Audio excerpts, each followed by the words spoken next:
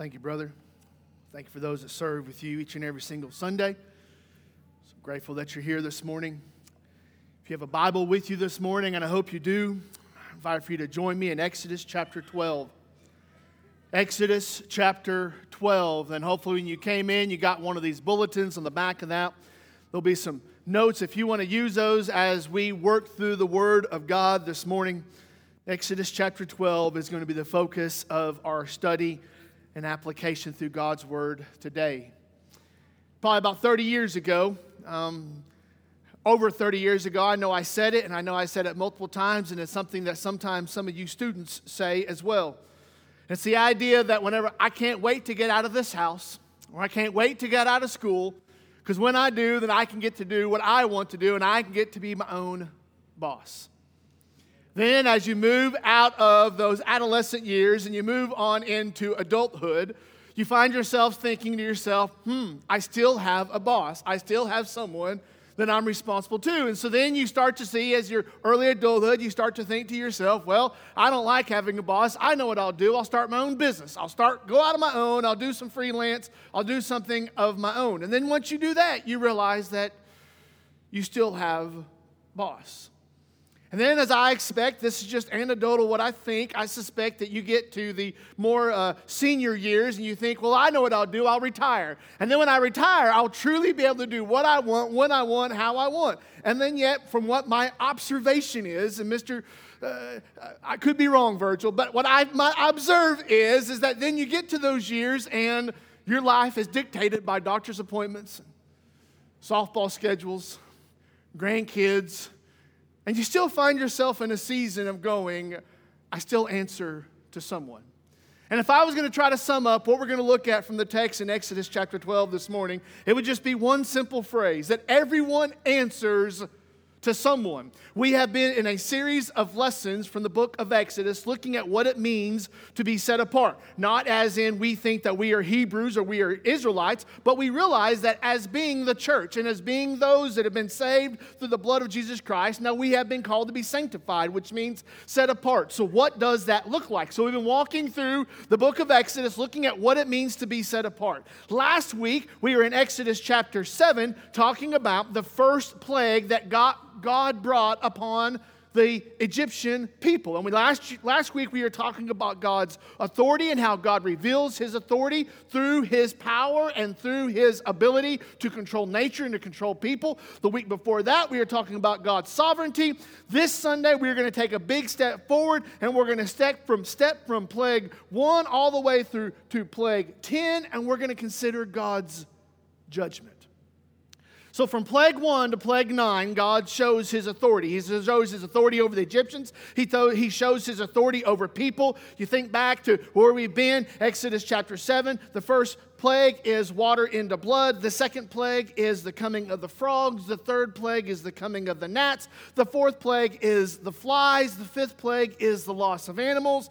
Number 6 is boils. Number 7 is hail. Number 8 is locusts. Number 9 is darkness. And then you get here to Exodus chapter 11, and God says, I've got one final plague. And this final plague will not just show my authority, will not just show my sovereignty, but it will show my judgment. Now, we don't like to talk about judgment a lot in this world today because no one likes to feel like they're guilty. No one likes to feel like they're wrong. No one likes to feel like they're less than. But the reality is that we all answer to someone. And that picture of accountability and that picture of answering is a picture of judgment. And far too frequent in our world today, we see people that rebel against authority because they have no fear of judgment. We, even in this room, we rebel against authority because we have no fear of judgment. And here in Exodus 12, God is going to show us the extent. He is going to show us the power of His judgment. He is going to show us what judgment looks like. So what I want us to do together this morning is we are going to start in Exodus chapter 12. We're going to start in verse 21, take it all the way down through verse 32, and try to set up the story. Now, Exodus is written as a narrative, and so it is telling an ongoing ongoing story. So you and I can come into the story and we can see scene by scene by scene, or principle by principle by principle, or a setting or topic or idea. So that is how we're going to attack it this morning. In Exodus chapter 12 and verse 1 down through verse 20, God is telling Moses, this is what I'm going to do. This is how you all are going to respond. This is what's going to take place. He is setting up the scene. And then Exodus 12 and verse 21, Moses and Aaron then get the leaders of the people of Israel together and said, this is what God said we're going to do. So for the sake of time, because I know I always take more of your time than you expect, we're going to start in verse 21 for the sake of time and look at what the narrative shows us when it comes to the judgments of God. So starting in verse 21 of Exodus chapter 12, if you would follow along in your copy as I read out of my copy, this is what the Word of God says. Then Moses called all the elders of Israel and said to them, go and select lambs for yourselves according to your clans, and kill the Passover lamb. Take a bunch of hyssop and dip it in the blood that is in the basin, and touch the lintel and the 2 doorposts with the blood that is in the basin. None of you shall go out of the door of his house until morning. For the Lord will pass through to strike the Egyptians, and when he sees the blood on the lintel and on the 2 doorposts, the Lord will pass over the door and will not allow the destroyer to enter your house to strike you. You shall observe this, right, as a statute for you and for your sons forever. And when you come to the land that the Lord will give you as he promised, you shall keep this service. And when your children say to you, what do you mean by this service? You shall say, it is a sacrifice of the Lord's Passover. For he passed over the houses of people of Israel in Egypt when he struck the Egyptians but spared our houses. And the people bowed their heads and worshiped. I want to pause right there because as you see in your notes, I want to show you, I want you to see with me some insights that Moses, as he's writing this account in Exodus, some insights he gives into the judgment of God. The first insight that I want you to see with me is that judgment is universal. That judgment is universal. Here in the passage that I just read into your hearing, Moses tells to the people, this is what you're to do. God has specified that you are going to take the lamb, that you are going to kill the lamb, that you are going to bleed out the lamb, and then you are going to dip the hyssop, which was a small bush type thing. They didn't have what we considered to be brushes or paint brushes or something like that. So they would take the small little branch and they would dip it in there, and it would almost be treated like a broom or a brush or something. And he said, take the blood, put the hyssop in there. That way you can paint it on, if you will. The lintel was the horizontal, the header, if you will, and you had the 2 sides. And so Moses said, this is what you are to do. You are to take the blood and you are to wipe it on both sides of the doorpost and across the top. Why? Because God didn't know who was Hebrew and who was Egyptian? Because God didn't know the people's address? Because God couldn't tell the difference by their dialect or their ethnicity? No, it was because by doing so, they were going to identify themselves as being followers of God. And the explanation that is given is that when that death comes through that region and through that people, they will not be looking at whether you are a Hebrew or whether you're Egyptian. It's whether you have the blood or you don't have the blood. See, sometimes we start to think, well, because we're in church, that means we're special. Or because we are members of a church, that means we are set apart. But what we're reminded from the Word of God is that judgment is universal. All of us, we will all one day face our Maker. Every single one of us, whether it's 2 Corinthians chapter 5 or whether it's Revelation chapter 20, every single one of us in this room, every single person that you know outside this room, all of us will one day face our Maker. And this judgment is universal. It doesn't care what your last name is. It doesn't care about the color of your skin. It doesn't care about your education. It doesn't care about your money. It doesn't care about where you live. It doesn't care about what you've done. It doesn't care about what where you've been, what you've seen, what you think. It doesn't matter. The judgment is coming. And the same judgment that Moses is warning the people about, that God has promised, this same judgment is real today. I want to remind you this morning that sin and judgment do not discriminate. Sin and judgment do not come to your house and say, well, they're a nice person, I'm going to leave them alone. They don't come to your house and say, well, you know what, they're not tempted by this and they're not tempted by that. One thing that is sure about Satan is Satan doesn't tempt us all the same.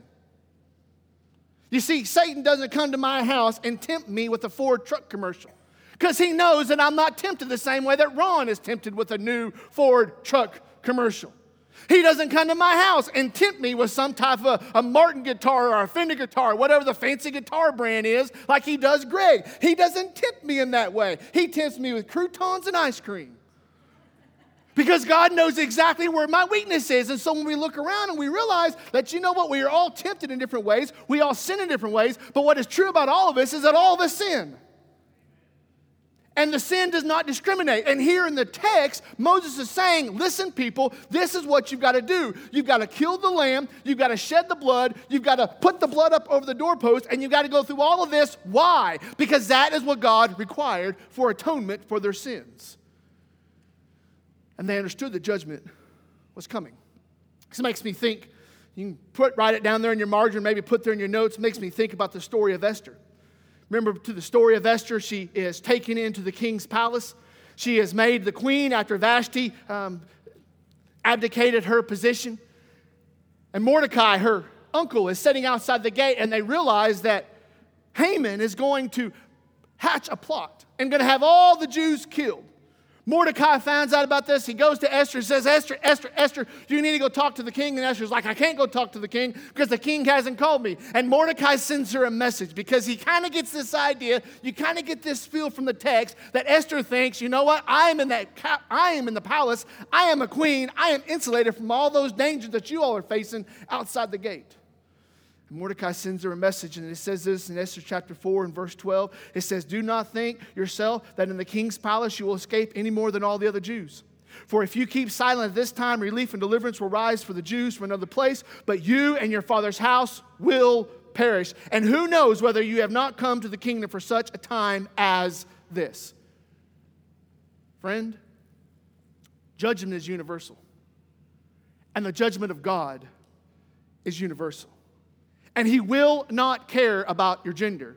He will not care about your history. He will not care about the chances you've had or the problems you've had. He will not care. And so here in Exodus chapter 12, Moses is saying, listen, the only thing that is going to save you is the blood of the Lamb. That's the only thing that is going to save you because the judgment is coming, and the judgment is going to come to the Egyptians and any Hebrews that don't have the blood over the post. The judgment is going to come to them as well.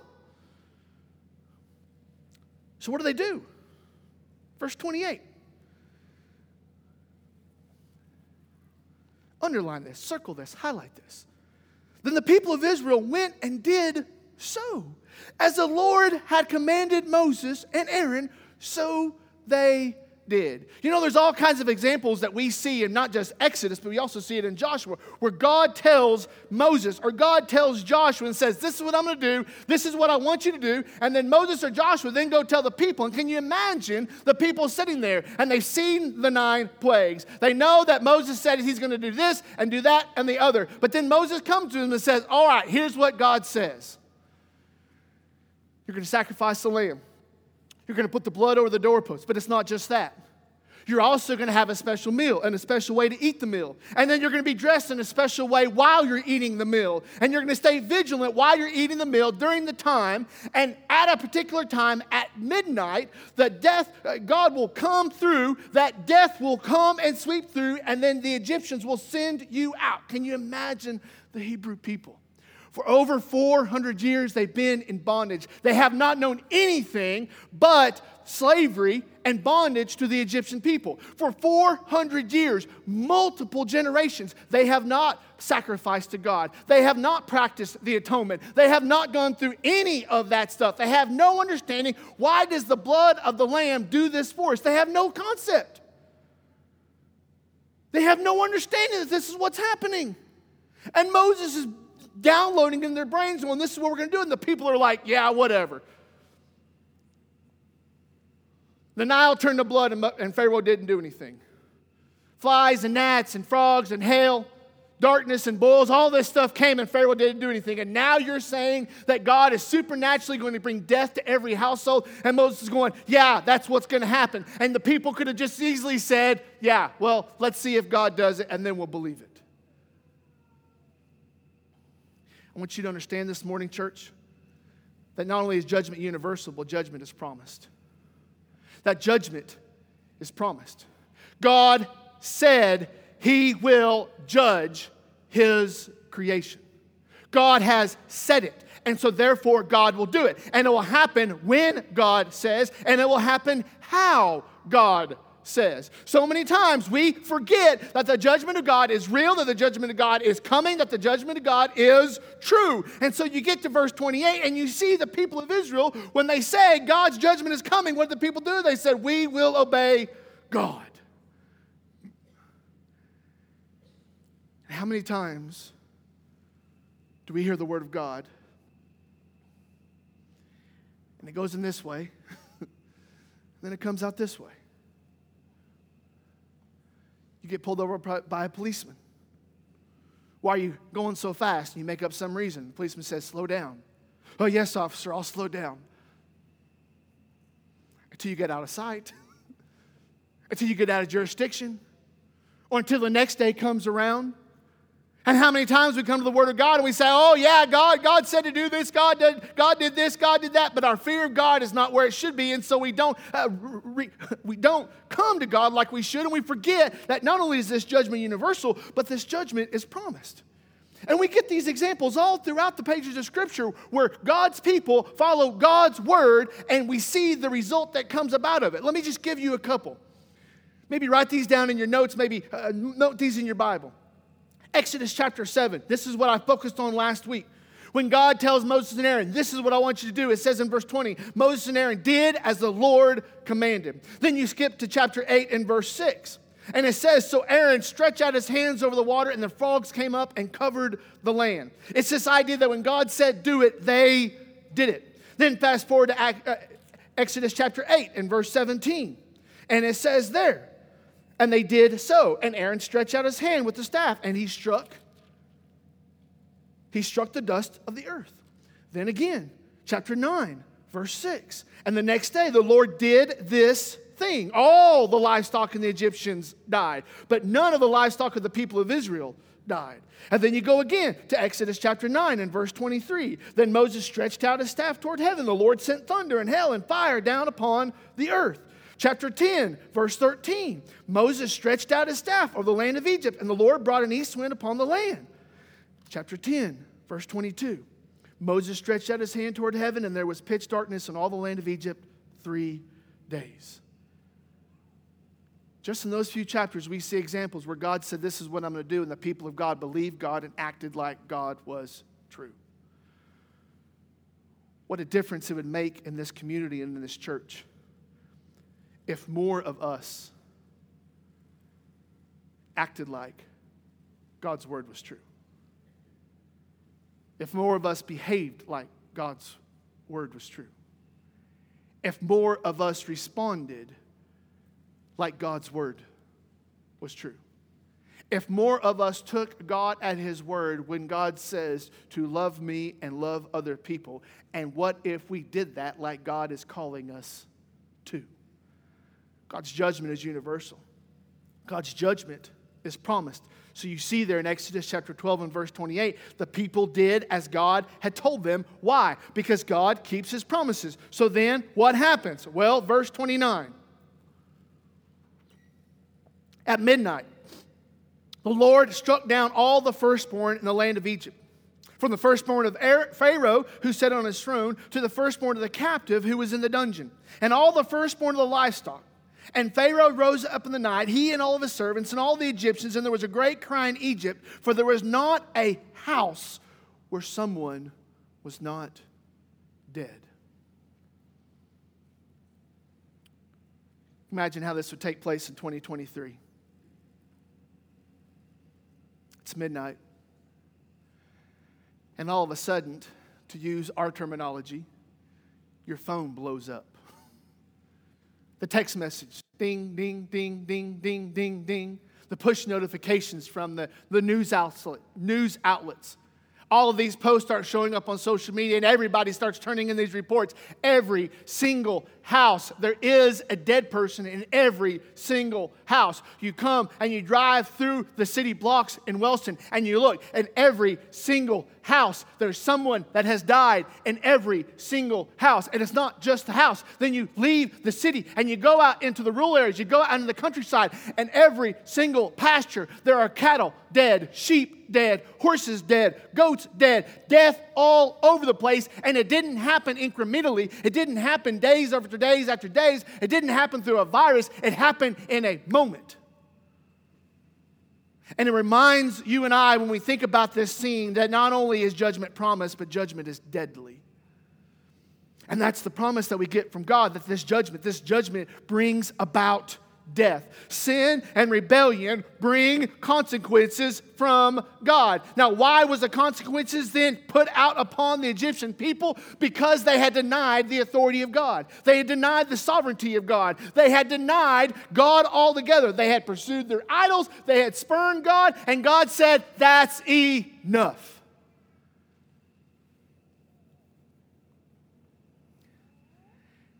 How long do you think God's going to give us? How long do you think God's going to give this nation? I saw a video clip from a comedian at the press corps dinner at the White House last night. And this guy is celebrating and elevating Drag Queen Story Hour in the public school, and then making fun of those that get upset about the children that are killed in the shootings in the school. How long?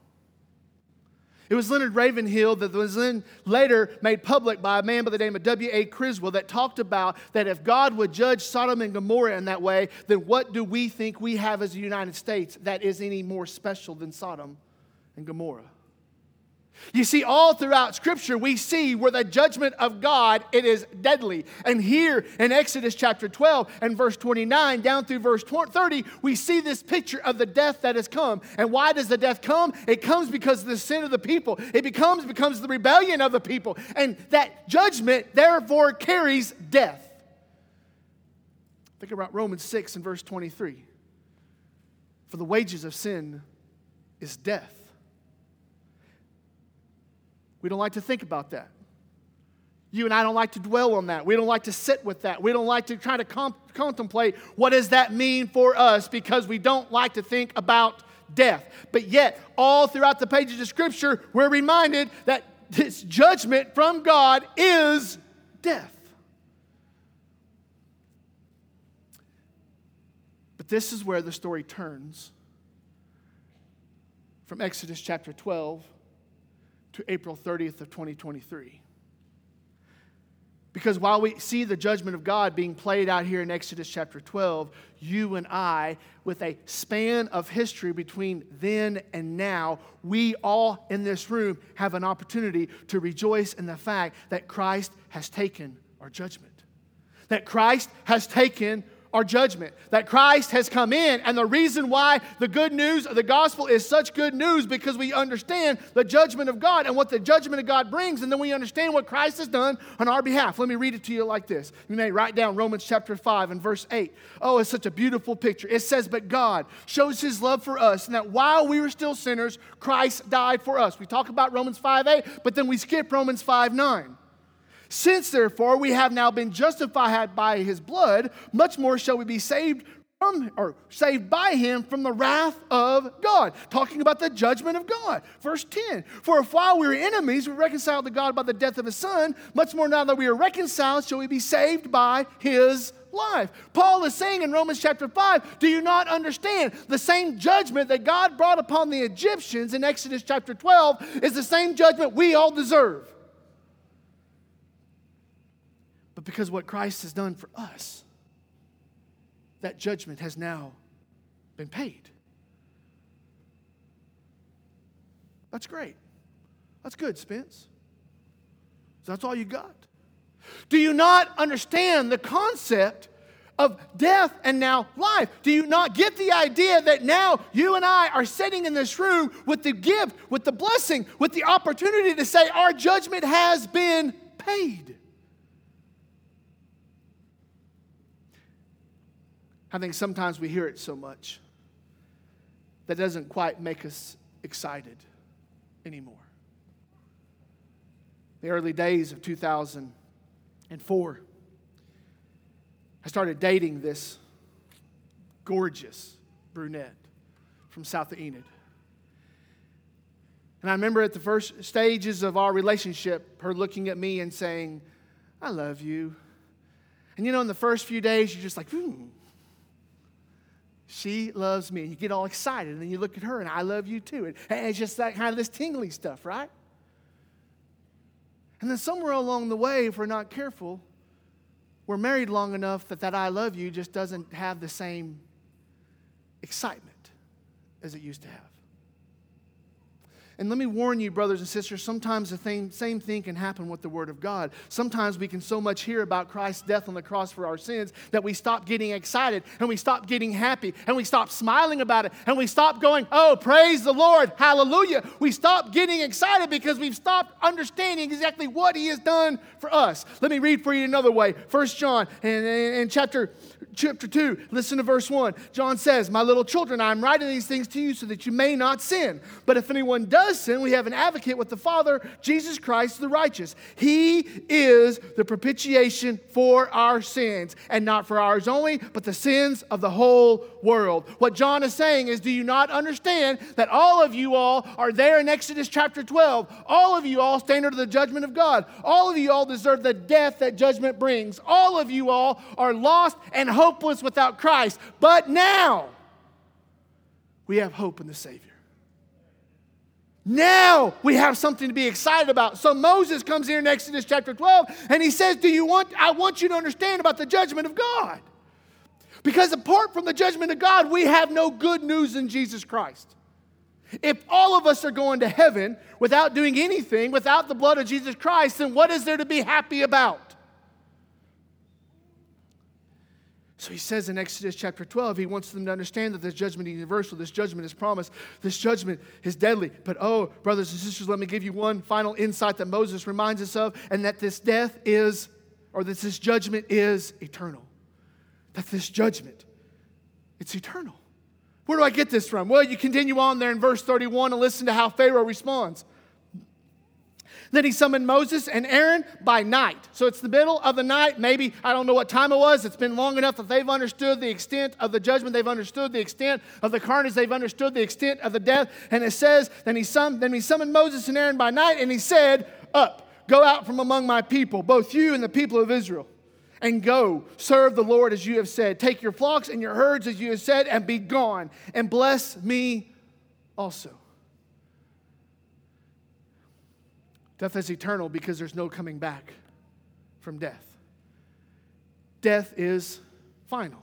It doesn't matter if Pharaoh let the people go, his son is still dead. It doesn't matter if all the Egyptians let all the Hebrew people go, their children are still dead. The time had come. God had given them time to repent. God had given them time to turn. God had given them time to submit to His sovereignty, His authority, and they did not. And so therefore death came in, and this death is final. Sometimes we come and in moments of sorrow, we're in moments of loss, and we start to get mad at God. And we start to say, "God, it's your fault that this person died. God, it's your fault that this has happened." And we start to blame God, but instead we should be blaming sin.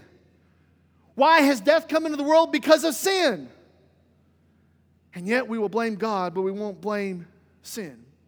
Something else that I find striking here in just these two verses of the text, Pharaoh didn't repent. You read on here in Exodus chapter 12, the Egyptians do not repent. They see the Hebrew people as being the cause and the problem of their misfortune and the sorrow and their death, but they never say, "God is God and we repent to God." We were talking about this last Wednesday night when we were talking about the book of Exodus and how you get in the middle of these judgments and these seals and these trumpets and these bowls and all this stuff coming in. And I want to say it's like Revelation chapter 9. After all this stuff happened, the people still did not repent and turn to God. All the evidence that you could ask for to say that God is God and that God has authority over your life. And yet the people will not turn. The people will not respond. And there are people in this room right now that you know that God is saying in your heart, stop it, or start it, or He's telling you to turn. And you are sitting here right now and you said, I will listen, but I will not respond. May I tell you this morning that not responding is still a response. And this death is not just final, but we get this picture that Moses says, you know what, here's the deal. Either you're going to repent and rejoice in the beauty that God has given you, you're going to rebel, and you're going to live with regret forever.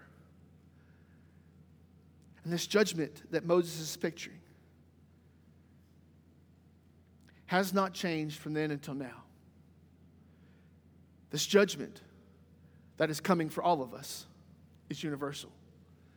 This judgment that is coming for all of us is promised. This judgment that is coming for all of us is deadly. And this judgment coming for all of us is eternal. Let me ask you to turn one more place to Matthew chapter 25. I want to show you this in Matthew chapter 25 where we see this played out in the days yet to come. Matthew chapter 25, Jesus is talking about the end times, and he's talking about what is going to happen in the coming future.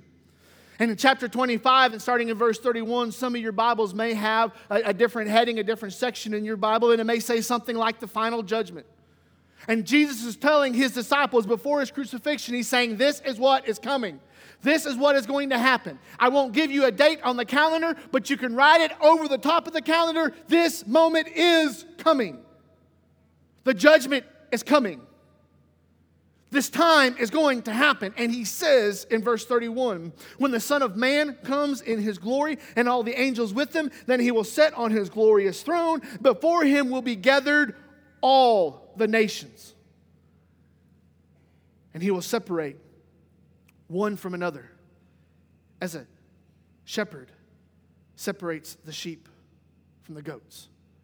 And he will place the sheep on his right, but the goats on the left. Verse 41. Then he will say to those on his left, depart from me, you cursed, into eternal fire, prepared for the devil and his angels. Verse 46. And these will go away into eternal punishment, but the righteous to eternal life. Jesus tells all the people that were there that were listening that there's going to come a day, and notice he says that all the nations, everybody will be there. Everybody will be gathered up. Oh, I realize you may say, oh, Spence, we have divisions, we have separations. Oh, the time is coming. You may say, oh, no, Spence, no, see, we're not all the same. Oh, yes, we are still the same. All nations will be gathered there. And Jesus will do what? He is pictured as the shepherd. And who is the one that does the dividing? It is the shepherd. He doesn't come up and say, well, how do you identify? He doesn't come up and say, what do people think about you? He doesn't come up and say, let's take a poll, let's take a vote. He doesn't come up and say, well, do you think you deserve this? He doesn't come up and say, well, tell me why I should let you into heaven, as so many of those jokes go. He doesn't do any of that. We're all gathered before God, and he says, goats, sheep. And that's it. It's final. And it's eternal. That's what it says there in verse 46. Eternal punishment, but eternal life. Brothers and sisters, one of the most important decisions you can ever make is where you're going to spend eternity. That is the most important thing about you. And so many times I am guilty, and we are guilty of meeting someone, and one of the first questions that come out of our mouth is, what do you do for a living? Who cares? Where are you going to be in 5055? Where are you going to be in 9034? Where are you going to be in 1,000,000 years from now? That's the question. So Moses gives us this picture in Exodus chapter 12 of what this judgment looks like, and gives us a warning even today of why we should be concerned about the judgment of God. Because everyone answers to someone.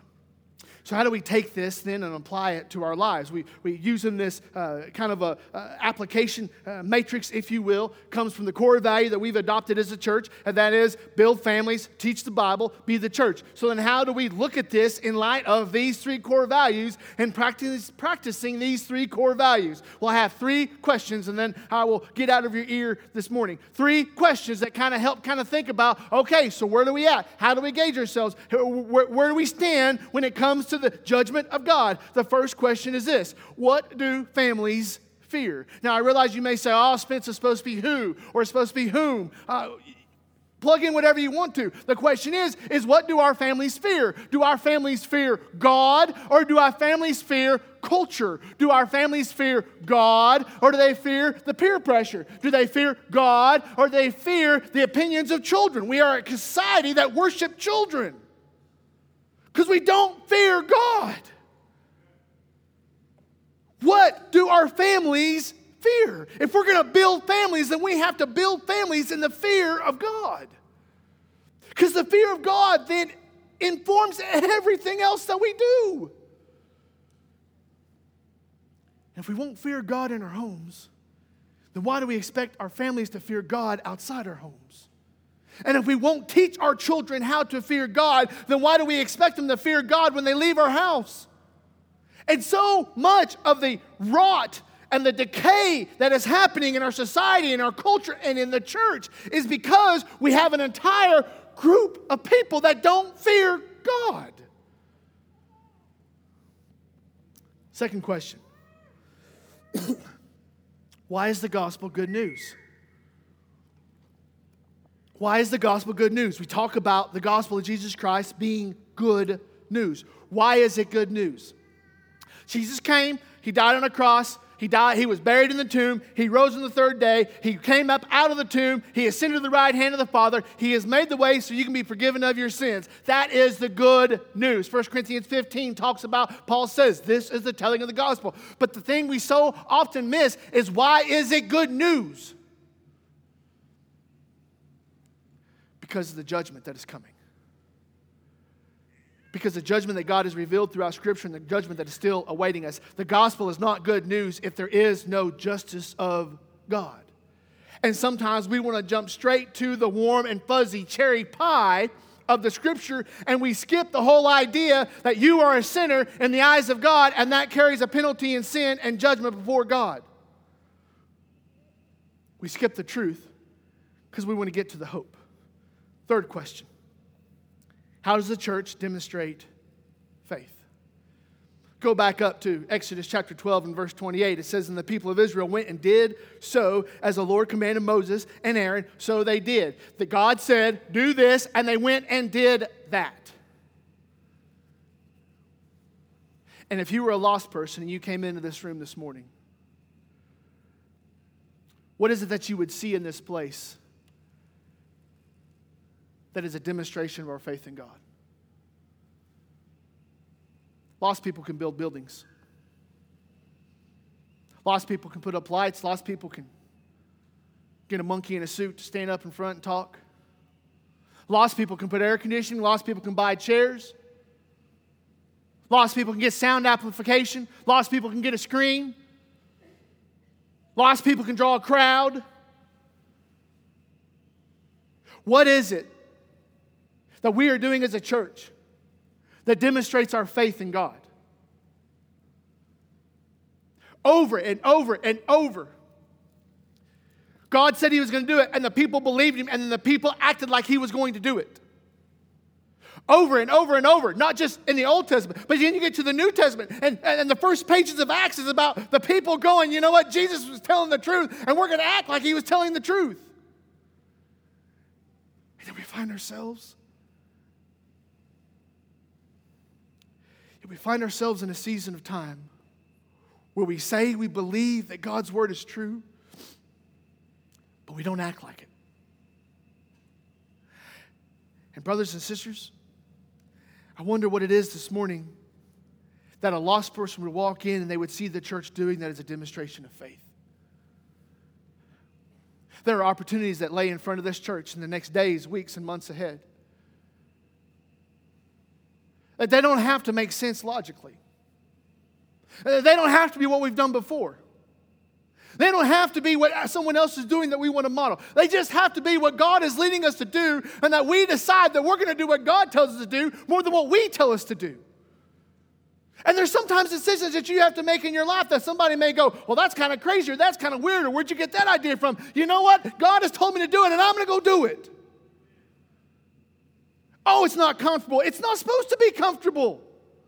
Oh, it's supposed to be easy. Who said it was going to be easy? I don't understand. Who says you have to understand? The people of Israel went and did so as the Lord commanded Moses and Aaron, so they did.